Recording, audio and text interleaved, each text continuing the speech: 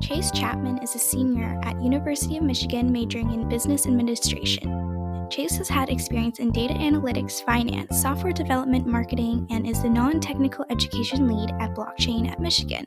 Chase co-founded Decentology with her mentor, which aims to assist developers in deploying blockchain applications and accelerate the development phase with customizable full-stack code. In this episode, we'll talk about how Decentology started, what inspired Chase to explore the world of blockchain, where the future of blockchain is heading, her thoughts on no-code software, and advice she has navigating the entrepreneurship landscape. Welcome, Chase, to the podcast. I just want to start off by asking where you're calling from. I'm calling from Ann Arbor, Michigan. Amazing. Definitely a budding tech hub down there. Yes. Actually, it is. There's a strong entrepreneurship and tech community here for sure. Yeah, I noticed that you were a hacker fellow, and I actually was considering that going to Michigan. So it's definitely Really? a coincidence. Yeah. Oh yeah, the Hacker Fellows program is awesome, specifically within Detroit, sort of supporting the tech community there, which is cool. So we have Ann Arbor and we have Detroit, which are both sort of these up and coming tech hubs. Yeah, definitely want to talk a bit more about your background later in the episode. But yeah, I just wanted to start off by asking, how did Decentology start and why you changed the name from Try Crypto? Yeah, so Decentology is my startup. It's mostly focused on developer tooling for building blockchain applications.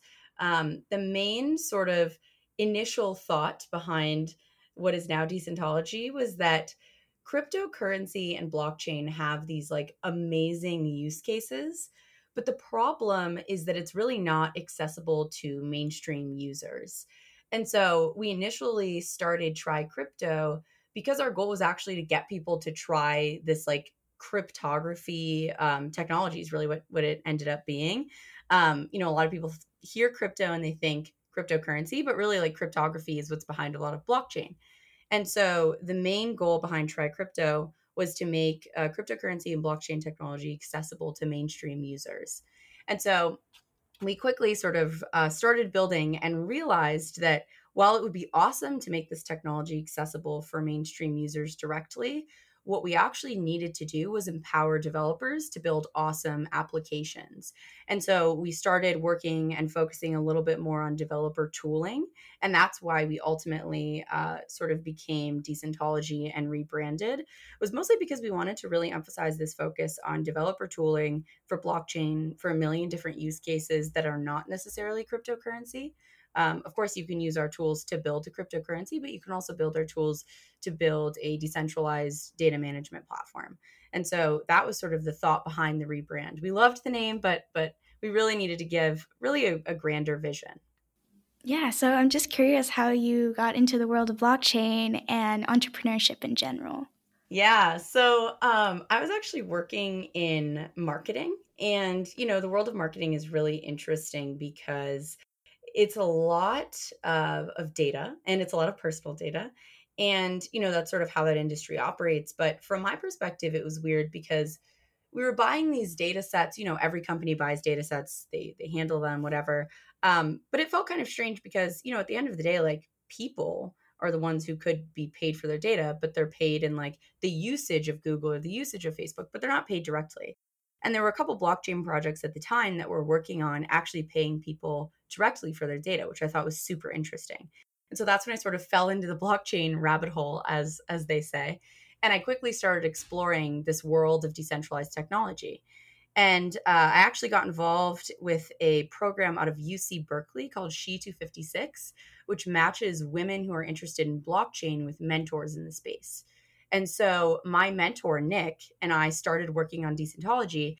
And, quickly it grew from this like mentor-mentee relationship to a co-founder relationship. And so we ended up co-founding Decentology for that reason. So in that way, I sort of like found myself in this like entrepreneurship journey. And I don't think I'd ever expected that or like looked for that. It just sort of happened that way. He's actually a serial entrepreneur. So I learn a lot from him in terms of experience. He's built large developer communities. He's had VC backed startups that have exited. And so I've gotten to learn a lot from him from that perspective. On the flip side, I bring sort of this new perspective and attitude, and very much like a beginner's mindset that I think actually brings a lot of creativity to the space and to our relationship and our team. And so we sort of like stumbled upon this really interesting but really amazing relationship and company. Wow, that is so cool because I feel like many student founders usually find their team through their school or just other students interested in that space. So, what was it like going from that relationship between a mentor and a mentee to co founding a company together? Yeah, it was actually really natural. I think for us in particular, we really quickly were able to identify that we had this shared vision for blockchain and crypto, which was really to make it easier for people like my mom, my grandma, even me, because I wasn't super technical at the time. And so while it was definitely an interesting shift, it was pretty natural. And the cool thing has really been that in our relationship and continuing to build out our team, we've both learned a lot from each other. So there's this new perspective that I bring and his expertise. And so it was definitely organic, but always, as entrepreneurship is, new and different, and trying to tackle completely wild challenges all the time, and working together on different problems has been really interesting as a result. Yeah, so I'm actually just curious, what your take is on the entrepreneurship space at your school and if there were any resources that they provided you in helping you learn more about entrepreneurship and growing Decentology. Yeah, so UMich actually has some amazing entrepreneurship resources. I will say I did not tap into almost any of them, which I, looking back, wish I had. So we have a lot of different sort of like startup student orgs, and we also have startup programs through both our School of Engineering and our business school. I will say that I think for me in particular, because I started with a co-founder who was already a serial entrepreneur and very involved in Silicon Valley and startups in the Bay Area, I'm definitely much more tuned into Bay Area, traditional Silicon Valley sort of like communities. So I didn't get to experience as much of the UMich crowd, but I know there are a lot of amazing startups that come out of UMich and a lot of really awesome entrepreneurs here as well. So we have, both the social side and also the formal side of providing funding and different startup competitions and things like that. And then on the blockchain side, there are a bunch of different awesome blockchain communities on campus as well. Yeah, can you talk a little bit more about the blockchain group at Michigan? Yeah, so we actually have two. So we have Wolverine Blockchain, which is a little bit more of a crypto like trading club, which I'm less involved in. And then we have Blockchain at Michigan, which is really about empowering students to get into the blockchain industry. So there's a technical and non-technical curriculum. I helped create the non-technical curriculum.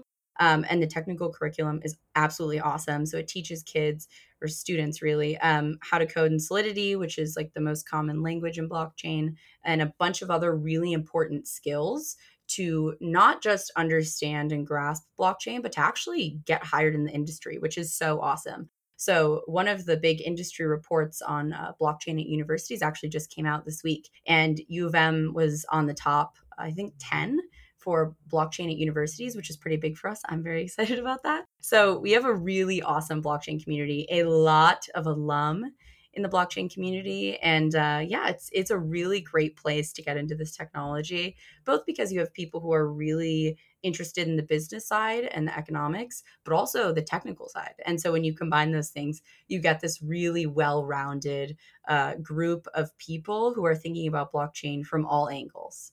Yeah, I'm just curious about your opinion on, like just from my perspective, my school doesn't offer blockchain or like cryptocurrency classes. So, do you think that there is a way for colleges in general to democratize the cryptocurrency curriculum or just make it more accessible to students? So I think this is a very interesting question, and I would approach it from two angles. So there's the business school side. On the business school side, a lot of there are not courses, at least at the University of Michigan, that are explicitly and exclusively blockchain oriented. But it definitely does get pulled into the curriculum at times. And so what I've noticed that's really interesting about that entire sort of integration of blockchain into the curriculum is that the big focus is on Bitcoin and cryptocurrency. And while that's all good, it makes sense. Finance is a good use case for blockchain. There are a lot of other things that blockchain could be really useful for. So from that perspective, I think things will slowly become more diversified and more broad in terms of the topics covered. Now, on the engineering side, there are some professors that are CS professors that love blockchain, some that hate blockchain. And so you get sort of this interesting mix for that reason. I think there are a lot of groups right now that are working on making that curriculum more accessible at the big universities, and U of M is certainly one of them. At smaller universities, though, there's definitely still a lot of work to be done, even from a blockchain community side, because really it depends on these student groups to teach each other how to deal with this technology. It's so new. There are not, established standards. And so what you end up with is a group of students who are really passionate and driven in an industry that's super hot. So ultimately, my hope long run is sort of two things. Number one, the blockchain market continues to demand jobs in the way that it is now, where schools actually realize that it only makes like economic sense to essentially educate students on this topic. And number two, that the onus stops falling on all of the students to do everything. There are of course helpful sort of advisors along the way, but I would really like some of the schools to take a little bit more of a step in helping support student communities of blockchain lovers and learners. That's something that over the next few years I think will happen, but I hope it happens sooner rather than later. Yeah, so I guess looping back to Decentology, I know that you come from a very diverse set of backgrounds, including, software development, marketing, and data analytics experience. How has those skills helped you grow Decentology, and are there any new skills that you have learned as a result of growing Decentology? So when I first started, I was not technical at all. And I don't claim to be super technical now. But I think that to me has been sort of the biggest shift. So something that I realized when I went into entrepreneurship and really sort of like found myself in entrepreneurship was two things. Number one, you have to wear so many hats. So I did not know how to write a single line of code when I first started. I would never trust myself to build a web app still to this day. But, when I need to put on my like CSS and HTML hat, I'll do it. On the flip side of that, the sort of second big thing that I've learned is if you're mediocre at everything as an entrepreneur, you're probably set. Like you only need to be really good at a few specific things, and then you just need to try and be decent at everything else. So for me, I think a lot of those skill sets helped, but I think the biggest thing that I took from like, looking back on the last year and a half has really been putting on my learner's cap and like being willing to learn absolutely anything, whether it's sales, software development, some of the data and analytics stuff, random like guerrilla marketing, pretty much everything you can imagine, like under the sun, I have tried to learn and have taken responsibility for at some point in time. And I think there's something to be said for being willing to continue trying and sort of knowing that entrepreneurship is all about living the learning curve. Like you are the learning curve. You will never be amazing at a single thing. Maybe one or two things, sure, it's good to be amazing at, but most things you actually want to be mediocre at. And that's a really big learning, I think, for people who are dreamers and maybe perfectionists. You have to not be good at everything to do all of those things. Yeah, I feel like, as a woman in tech, I feel pressured to always like try to achieve that perfection. Have you ever experienced like stereotypes or struggles as a woman in tech? That's such a good question. So I've been thinking a lot about this actually. I think that there are two things that makes it really hard to be a woman in tech, and particularly like a female founder or someone who's sort of driving a lot of like operations pieces. So the first is that I think it's much harder for women to ask, like for me personally. And I don't think that applies to all women. There are always things that 100% don't apply. But I think women are socialized to like please other people generally. I mean, that has sort of been the narrative in a lot of cultures. And of course, I'm talking about sort of like the very heteronormative American culture. Um, But from that perspective, like, I think it's really hard to just ask for things. So whether you're leading or doing fundraising or trying to get an advisor onboarded as an entrepreneur, I think that it's really hard for women who struggle to just upfront ask people for things because it can feel transactional. And then the other piece that I think is of course difficult is, you're not necessarily always taken seriously, especially as a young female. And I'm sure you've experienced that. Like, it's just, of course, harder as a whole to navigate. Not only is it how young you are, is it the fact that you're a female, is it the fact that you're in a new industry? You sort of can't help but wonder, like, would a man be in this position? Like, if I were to recreate this and a man was in my shoes, would that be the case? And I think it's easy to get stuck in that loop. So a big thing for me has been being okay with rejection and knowing that a lot of things in entrepreneurship is a numbers game. That's really what it comes down to. And starting to learn how to ask for things. And as a woman, I think that can be a challenge. Yeah. So just getting back towards just the entrepreneurship growth, did you participate in any pitch competitions or accelerators to grow? So we actually participated in a couple interesting programs from the blockchain side. So there's a program called Kernel, which is really awesome. They're actually accepting new blockchain projects right now.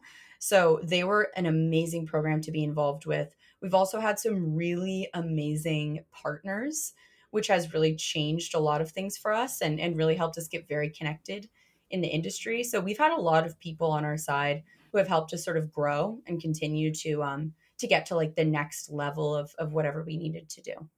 So what has it been like just moving to a virtual context in this pandemic? Like, did anything change amongst how your team worked together and any challenges you faced during that time? So we were actually remote already, so that worked out really well for us.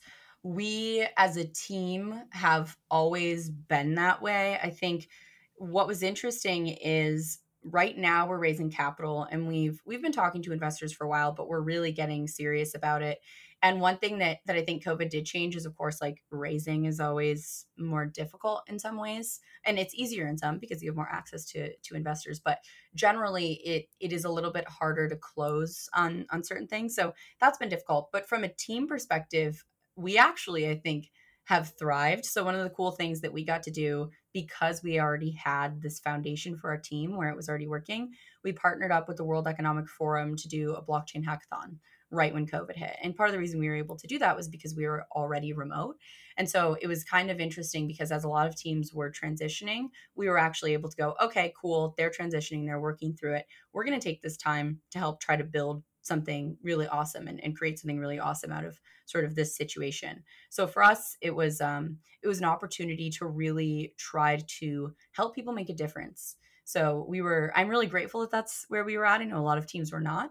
But for us, it was generally a simple transition, luckily. Yeah, that's super interesting that you were able to like just grow remotely. So do you think that in the future startups can continue to successfully grow remotely, or do you think this will change the way that like companies work in person? Do we really need offices? That's such an interesting question. Do we need offices? So I think there are different types of teams. I think that my team in particular is very product heavy, and we do a few things to sort of build uh, camaraderie among our team. So something that we always like to share, because it's just, I love this. Every Thursday we do something called a drink and think, which is basically one person on our team presents on something cool that they love that has absolutely nothing to do with work, and everybody drinks during it. Some people drink alcohol, some people don't, different preferences. But I think a lot of the sort of traditional office space is about bonding and giving people access to the people they work with in a much more intimate way.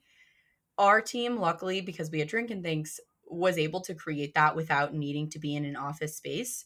But I don't think that that's scalable. So we have a team, that's several people, but we don't have 150 people.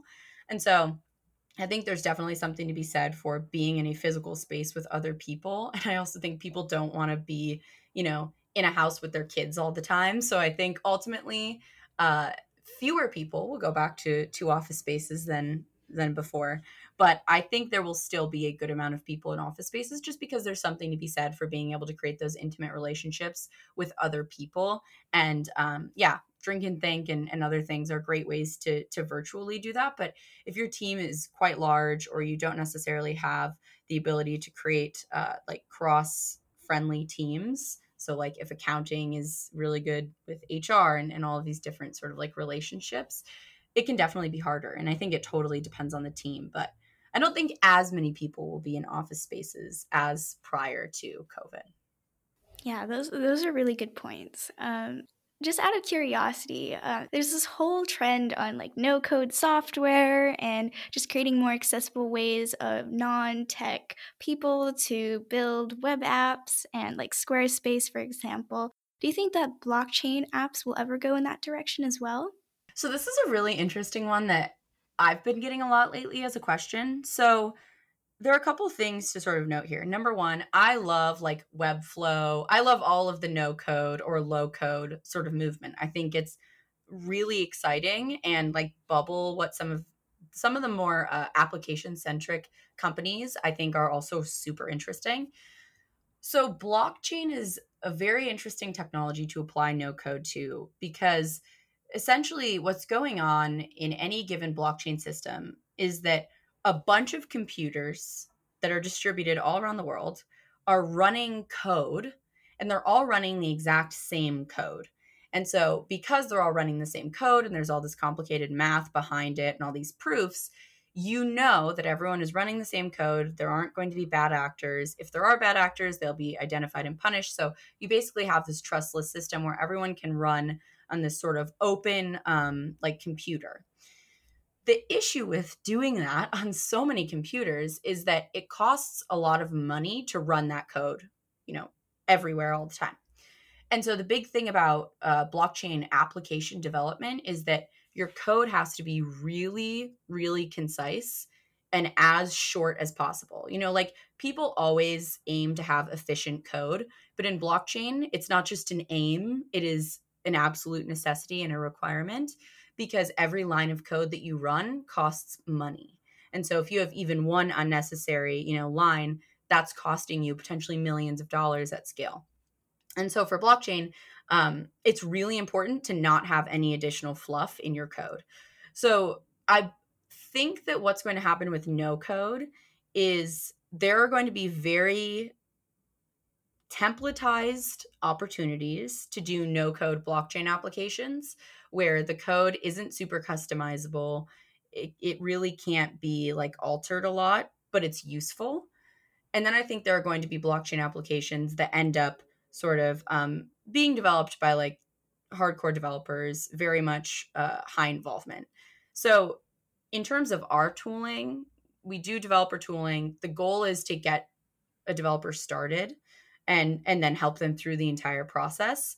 We consider ourselves a pretty like high engagement. It's not really a no code solution, although I think in the long run there's definitely an interesting opportunity to identify these specific use cases that require less customization of code and really giving people the opportunity to take those use cases and run with them. So it's a really interesting question, and I think it's going to be super cool to see what the use cases that can be low code end up being.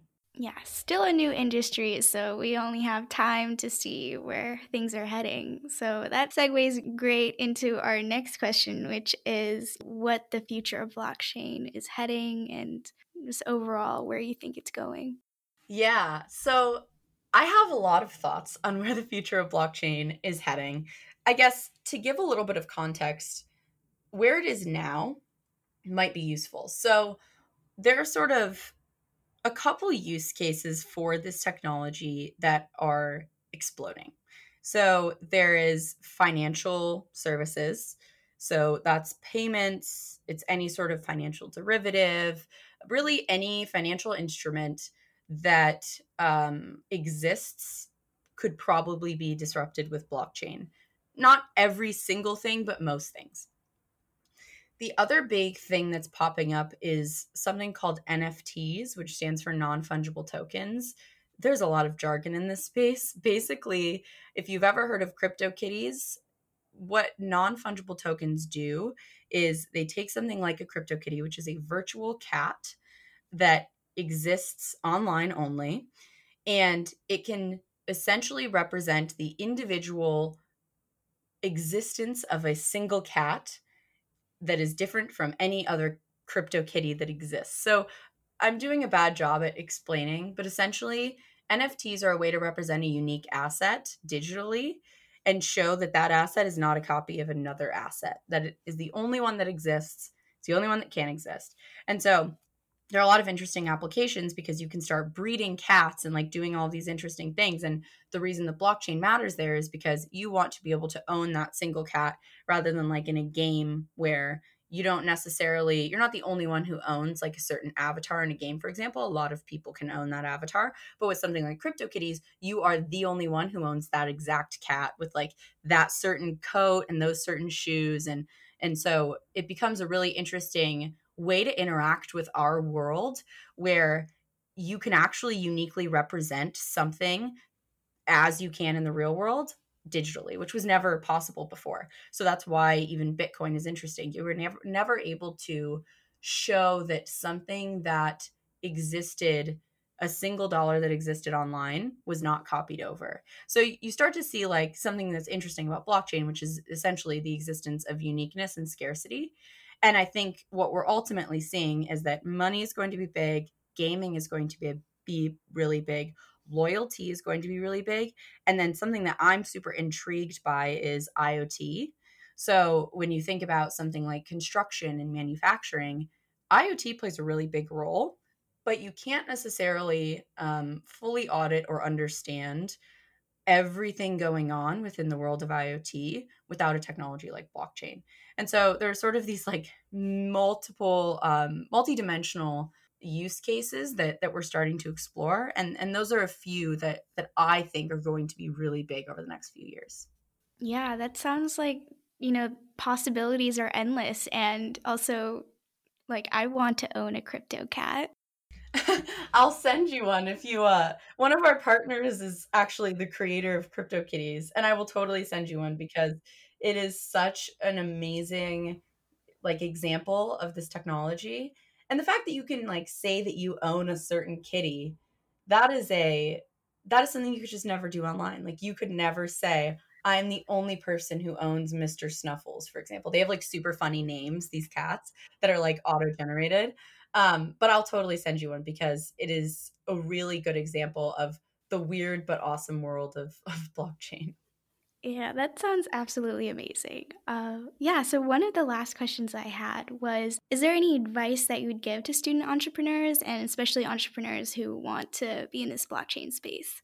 I think for me, the big thing was knowing that you are always going to be learning and knowing that you are never going to be perfect at any single thing. That is the whole point of entrepreneurship. So that is one. I would say number two would be finding a mentor who, or multiple mentors. You don't need to like, co-found a company with your mentor like I did. That is totally not necessary.